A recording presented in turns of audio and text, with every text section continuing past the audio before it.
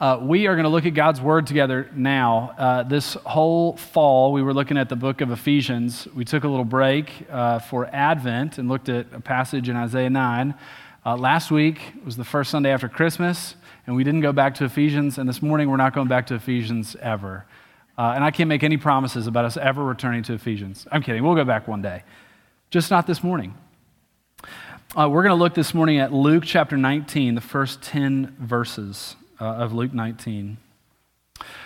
There is a scene at the beginning of the Gospel of Mark. That's the second Gospel in the New Testament. So you've got Matthew, Mark, Luke, and John. And this is in the first chapter of Mark. So Jesus is just beginning what we'd call his public ministry.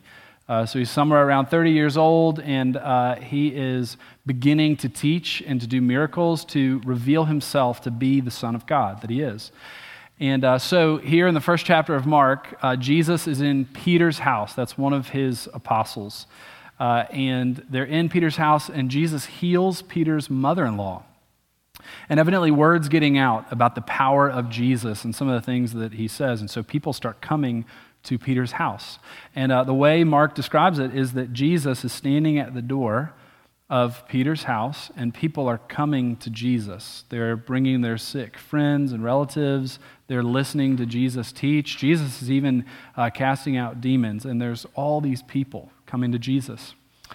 And the day fades away, and everybody leaves and goes to sleep. And the next morning, before the sun comes up, Jesus gets up, and he goes to what Mark says is a desolate place. So he's away from everybody. And when the disciples wake up, they're looking around for Jesus, and they can't find him. And evidently other people are in on the search too. When they finally find Jesus, what they say to Jesus is, "Everyone is looking for you."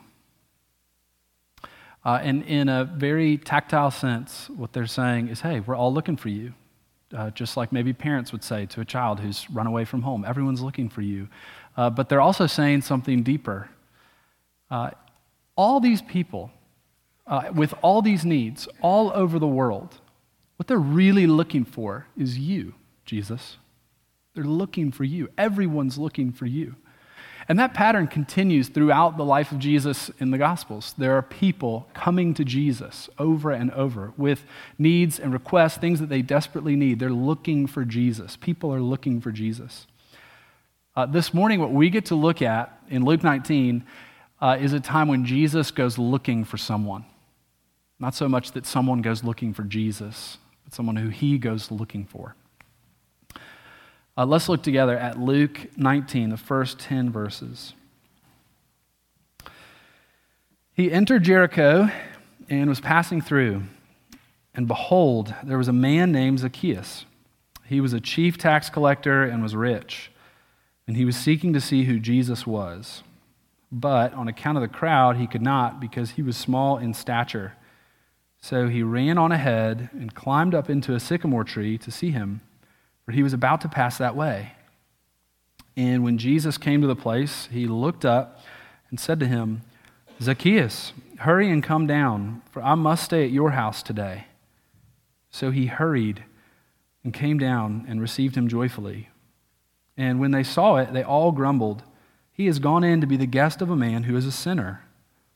And Zacchaeus stood and said to the Lord, "Behold, Lord, the half of my goods I give to the poor, and if I have defrauded anyone of anything, I restore it fourfold." And Jesus said to him, "Today salvation has come to this house, since he also is a son of Abraham. For the Son of Man came to seek and to save the lost." This is God's word. Let's pray together. Our Father, we need you all the time. We especially need you now as we look at your word. Lord, would you show us what you're like? Would you show us your Son, Jesus, by the power of the Holy Spirit? Would you show us what we're like? Show us just how desperately we need the Lord Jesus and just how sweet it is that we have him.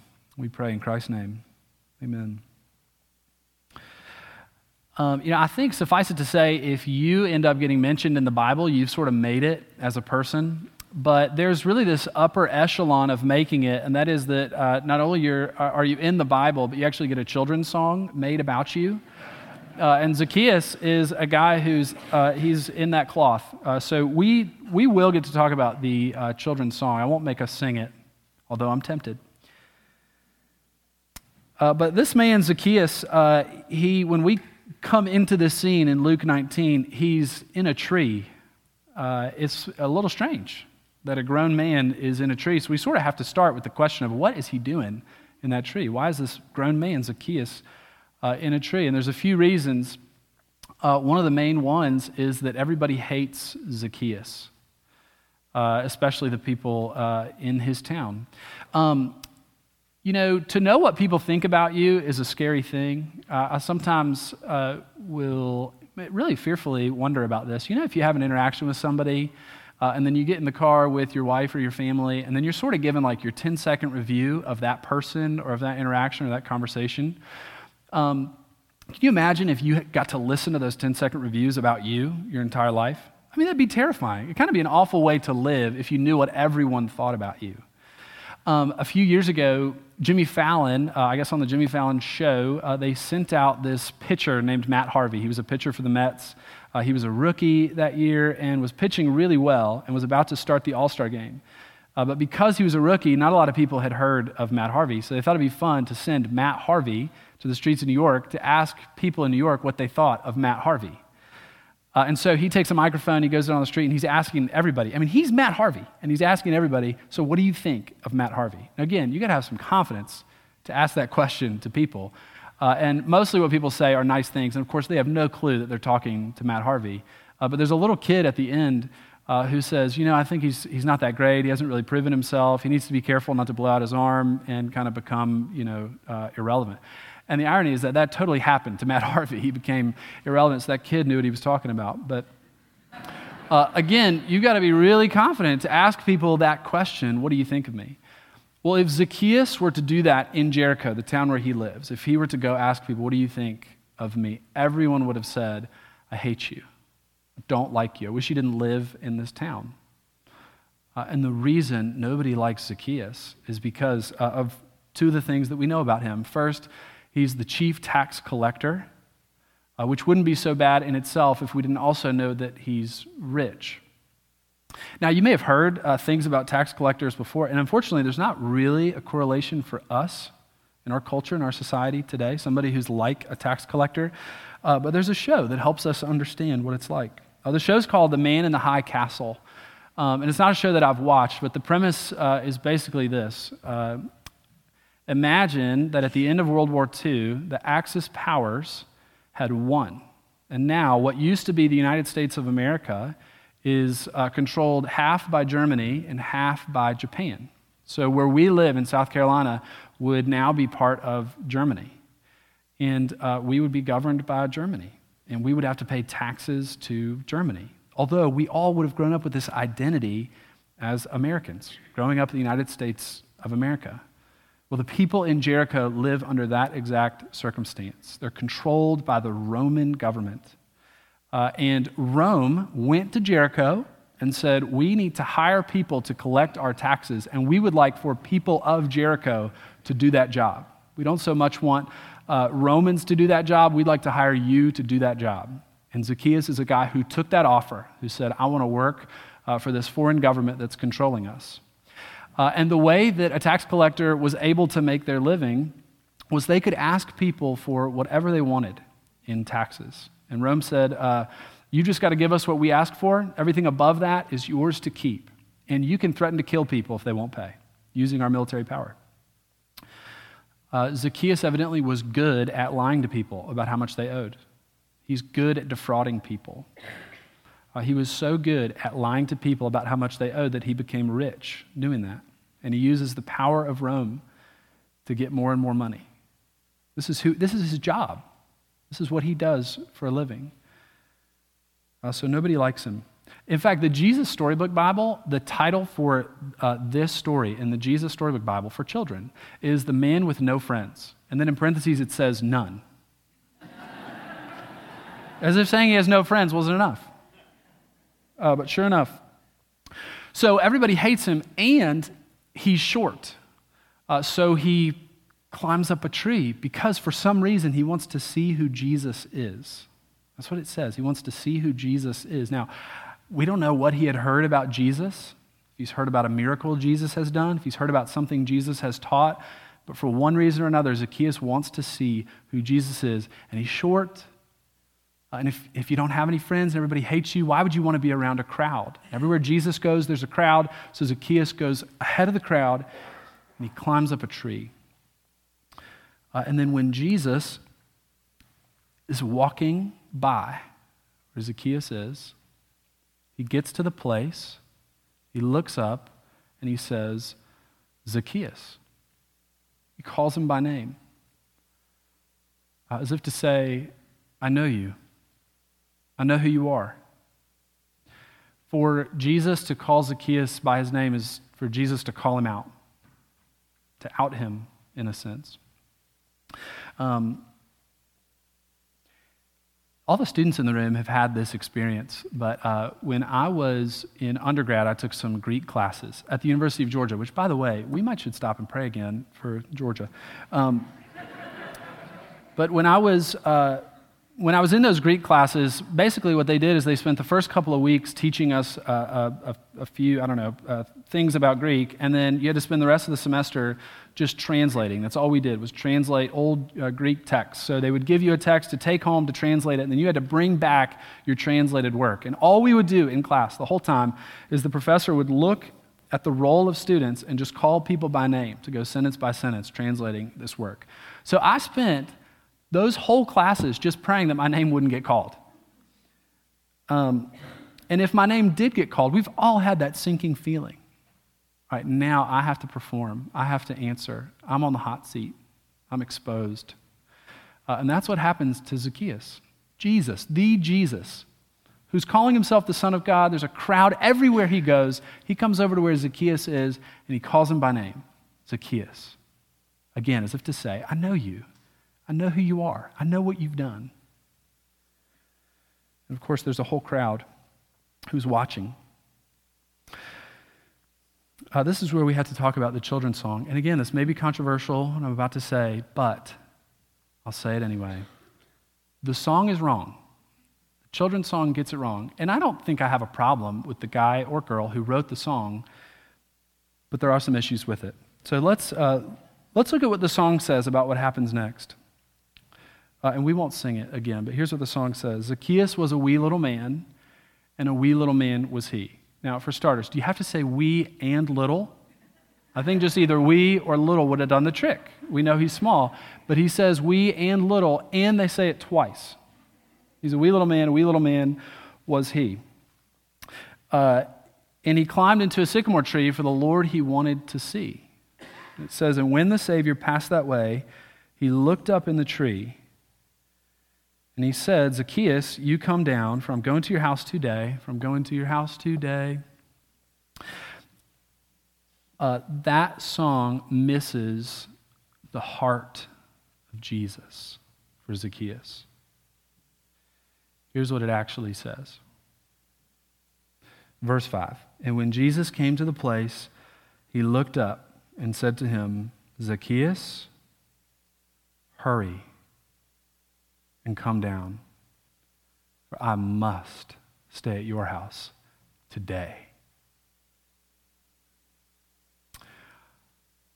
Zacchaeus is the least likable man in Jericho, and the first two words he ever hears Jesus say are, Zacchaeus, hurry.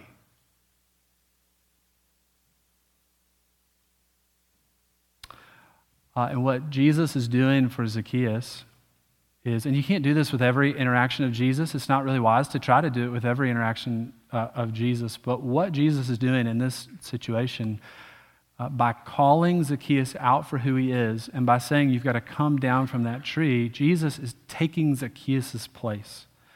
It's just 4 chapters later in Luke when Jesus is going to climb up a tree. It's as if Jesus is coming to Zacchaeus and saying, okay, the reason that you're up that tree is because of really 2 categories of things. First, there's things in your control. You are the chief tax collector. You didn't have to do that. You made yourself rich as the chief tax collector. You didn't have to do that, but you did that. That's your sin that's driven you up a tree. The other category is things out of your control. You're short. And maybe you feel shame over that, or you're really bothered by that. But the combination of those two things, things in your control and out of your control, your sin and your shame, are the reason that you're up this tree. And Jesus comes to Zacchaeus and says, I'm going to take your sin and your shame on myself. And in the same way that you're up a tree, I'm going to go up a tree. But because I'm going up a tree, you can come down. And it's the heart of Jesus that says, I don't want you to wait another minute to come down. You hurry down that tree right now. This kind of love is a problem for everyone watching. And when I say everyone, I mean everyone. Look at what it says, verse 7. It says, when they saw it, they all grumbled. He has gone in to be the guest of a man who is a sinner. They're mad. And they're mad at Jesus. They're not mad at Zacchaeus anymore. They're mad at Jesus for going in to be a guest of Zacchaeus, who's a sinner. And then here's what Jesus says, verse 9. Jesus said to him, today salvation has come to this house, since he also is the son of Abraham, for the Son of Man came to seek and to save the lost. You know, it's not as though Jesus, when he hears the people grumbling at him for the way he's treating Jesus, he doesn't start doing PR for Zacchaeus to say, no, just you guys wait. You're going to see his true heart. He's really a good guy deep down. Just wait till I get a hold of him. Everything will be okay. You just haven't given him the time of day. Zacchaeus is actually not that bad. That's not what Jesus does. He doubles down and says, I know you hate him. I know you don't like him. And it's because he's lost. And that's who I came for. That's who I love. It's the one who's lost. See, at the beginning of the story, it says Zacchaeus was seeking to see who Jesus was. And then Jesus at the end says, the Son of Man, that's him, came to seek and to save the lost. Jesus wants us to see, it may look like Zacchaeus was looking for me, but I'm telling you, when I came to Jericho, I was looking for him. I was looking for the man who everyone hates, who's at the end of his rope, who's a sinner. That's who I love. That's who I came for. That's who I'm going to die for. And this kind of love can be unsettling, like it was for those people. You know, there's sort of a running joke in our house that when we watch College Game Day, it's all fun and games until Dad starts crying. And that's Dad as in me. I start crying. So, and you guys who have watched College Game Day, which is sort of the run-up show to college football, like the morning of college football games, there's College Game Day.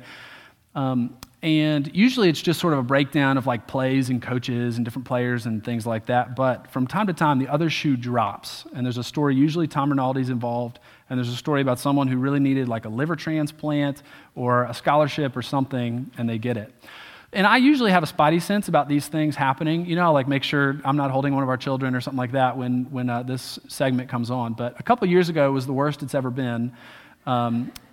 There was a story about a football coach, a high school football coach in Oregon, whose name is Keenan Lowe.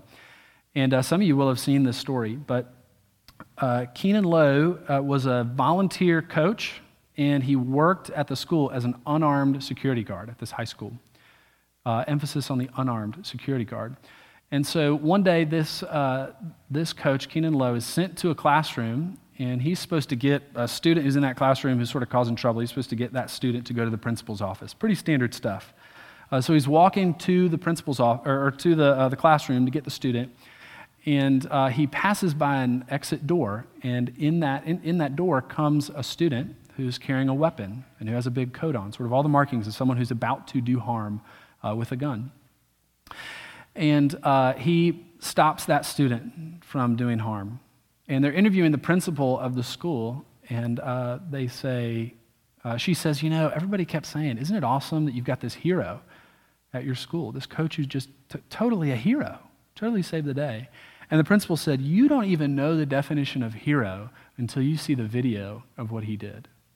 And I'm thinking, this is going to be awesome, and he's just going to totally crush this kid who's about to do harm. That's not what happens. On the video, Kenan Lowe, unarmed, is walking down this hallway. The student with the weapon in the coat walks in the door, and they hug. And while they're hugging, you see the weapon drop. And Kenan kicks it to the side. And they hug for a long time, like too long. And they asked Kenan Lowe, what was going on while you were hugging him? And he said, well, the first thing the student said to me was, nobody cares about me. So I told him, I care about you. So there you have it. That's the enemy being embraced. The one who's about to do harm being embraced. And that's what's on display when Jesus goes over to Zacchaeus and says, you're the one I love. It's you I want to embrace. And of course, love like this changes Zacchaeus in an instant. It's got an immediate impact on his life. It has an effect instantly. Look at verse 8. And Zacchaeus stood and said to the Lord, behold, Lord, the half of my goods I give to the poor, and if I've defrauded anyone of anything, I restore it fourfold. You know, when I thought about this story, I always used to imagine that Zacchaeus is sort of hearing the grumbling of the people. Like, Jesus, I can't believe that you want to eat with Zacchaeus. Like, he's done so much harm. And so Zacchaeus sort of thinks to himself, okay, I can fix that. I can sort of assuage the crowd a little bit. So he says to the crowd, hey, don't worry, I'll give away half my stuff and 4 times whatever I've stolen from people. But look at who Zacchaeus is talking to. Verse 8. He says, behold, Lord.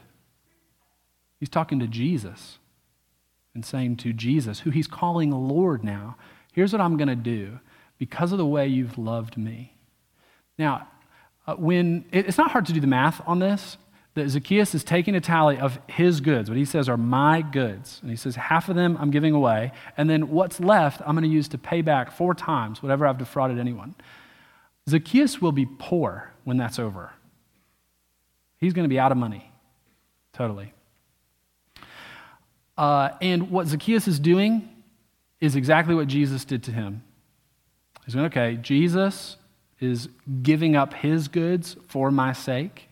Jesus is loving someone who used to be his enemy. And it's costing him greatly to do that. Zacchaeus goes, I'm doing the same thing for people who I've stolen from, for people who I've defrauded. The order matters here. This is cause and effect. It's not as though Zacchaeus is buying the embrace of Jesus. He's enjoying the embrace of Jesus. He already has it, and that's what's leading him to do what he's doing. When Zacchaeus says to Jesus, behold, Lord, that's a new thing for Zacchaeus to say. You know, Zacchaeus didn't wake up that morning in Jericho and say, Jesus is my Lord, I just haven't met him yet. Jesus is my Lord, and I can't wait to meet him today. When he woke up that morning, he had a different Lord, and now Jesus is his Lord. So what was the old Lord? Well, here's how it always works. When someone turns to Jesus as Lord, whatever they turn from was the old Lord. It's the way it has to work. You go from an old Lord to a new Lord. So what did he turn from? He turned from my goods to Jesus. The driving factor of Zacchaeus' life to that point, the way he made his decisions was, how do I get more goods? I'll lie, I'll cheat, I'll hurt people, whatever I have to do to be more rich, I'll do it. And now he's turning from my goods and saying, I'll let go of those because I have Jesus. I'll make myself poor. I don't even care about goods anymore because now I have Jesus. This is how we know that the embrace of Jesus has had an effect on Zacchaeus. You can imagine Zacchaeus just going about his normal life to say, wow, isn't it great that Jesus chose me? That he says he came to seek and to save the lost, and here I am, this rich tax collector, and I just get to keep defrauding people and sit on all my money. All the people would grumble even more and say, now he just gets to keep on hurting people? He's going to stay the exact same? But the way that we know that the embrace of Jesus has had an effect, Zacchaeus has a new Lord, and it's obvious. He's turned from his goods, and he's turning to Jesus. Well, we get to ask ourselves the same question, okay? Has the embrace of Jesus had an effect on me? And the way to know is whether you've turned from an old Lord to a new Lord. If Jesus becomes your new Lord, it means you won't have any other lords. It'll be obvious that he's the one that your soul wants. He's the one that you need, the one that you love. Here at the beginning of the year, it's sort of common for us to talk about changing, for us to talk about maybe having an effect. What we want is to be affected by a New Year's resolution, by a new plan, by a diet, by some workout regimen, by reading more, something like that. We want results in our lives. But as we look at the story of Zacchaeus and Jesus, what we have to remember is that Zacchaeus is not buying the love of Jesus. He's already got it, and that's what's having an impact on him. So if you do inventory of your life, even today, or over the past couple of days, or over the next week, and you think, okay, 2022, here's what I hope for this year. Here's what I expect to come. Or you just evaluate yourself in the moment and say, okay, has the embrace of Jesus had an effect on my life? If the answer is no, there's no effect on my life from the embrace of Jesus, that doesn't mean that you just need to put together this sort of strategy for conjuring up an effect on your life, for making it look like you've experienced the embrace of Jesus. What you and I need is exactly what Zacchaeus got. We need the very Son of God to walk over to us in our sin and in our shame and to say, hurry, come down. It's you I love. It's you I'm after. It's love like that that will truly change us. I heard a story probably a year ago about a woman. She was being interviewed about her business. She runs some sort of creative consulting business, I think in Nashville, but she was on the podcast that I was listening to talk about her business, which is what I was interested in. And she started talking about sort of her childhood and what led her to where she was in life. And just because the interviewer was doing a good job, I guess, she started sharing some pretty hard things from her childhood about her relationship with her mom and dad and other people, things that had been done to her, things that she had done that she had really carried with her for a long time. And it had this big impact on her. And so the interviewer was asking, okay, so what did you do with all those experiences? How did you sort of deal with those things? And she described this counseling experience that she had, a group counseling experience that really helped her.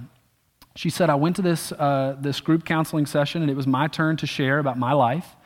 And so I start talking about these events from my past, and the counselor who's running the session says, okay, here's what I want you to do. I want you to pick someone else in the room to be you. They're going to play you for the rest of our time together. So she picks a girl, and she says, all right, now that girl is you, and I want her to go sit on the couch over there. So the girl goes and sits over there. And the woman talking says, okay, the counselor told me, now I want you to work through all those hard experiences in your life. And every time you share a painful experience or a thing that you regret that you've done, I want you to pick up one of these pillows and hand it to that girl sitting on that couch. So she starts sharing her story with the counselor and with the rest of the room, and she's picking up a pillow. Every time she shares something, she's handing it to the girl on the couch. And it doesn't take long before this girl on the couch is just totally covered in pillows. And the counselor said, okay, can you see her? She said, no, she's covered up by the pillow. She said, okay, here's what I want you to do. I want you to tell you on the couch, say, I see you. She said, okay, I see you. She said, now tell her you don't have to stay there. She said, okay, you don't have to stay there. She said, tell her I'm coming to get you. She said, I'm coming to get you. She said, now go take off all the pillows. So she went, and one by one, she took away all the pillows. You see the parallel? Jesus walks over to Zacchaeus, totally embarrassed, totally exposed, calls him by name. I see you. I know who you are. I know what you've done. You don't have to live there anymore. Hurry. Come down. I'm coming to get you. I came to seek and to save you. As people just like you who I came to seek and to save. Today and every day, there's nothing we need more than to hear Jesus looking at us in our sin, in our shame, and saying, it's you I love. I came to seek and to save you. That's good news for us today. Let's pray together. We'll be done.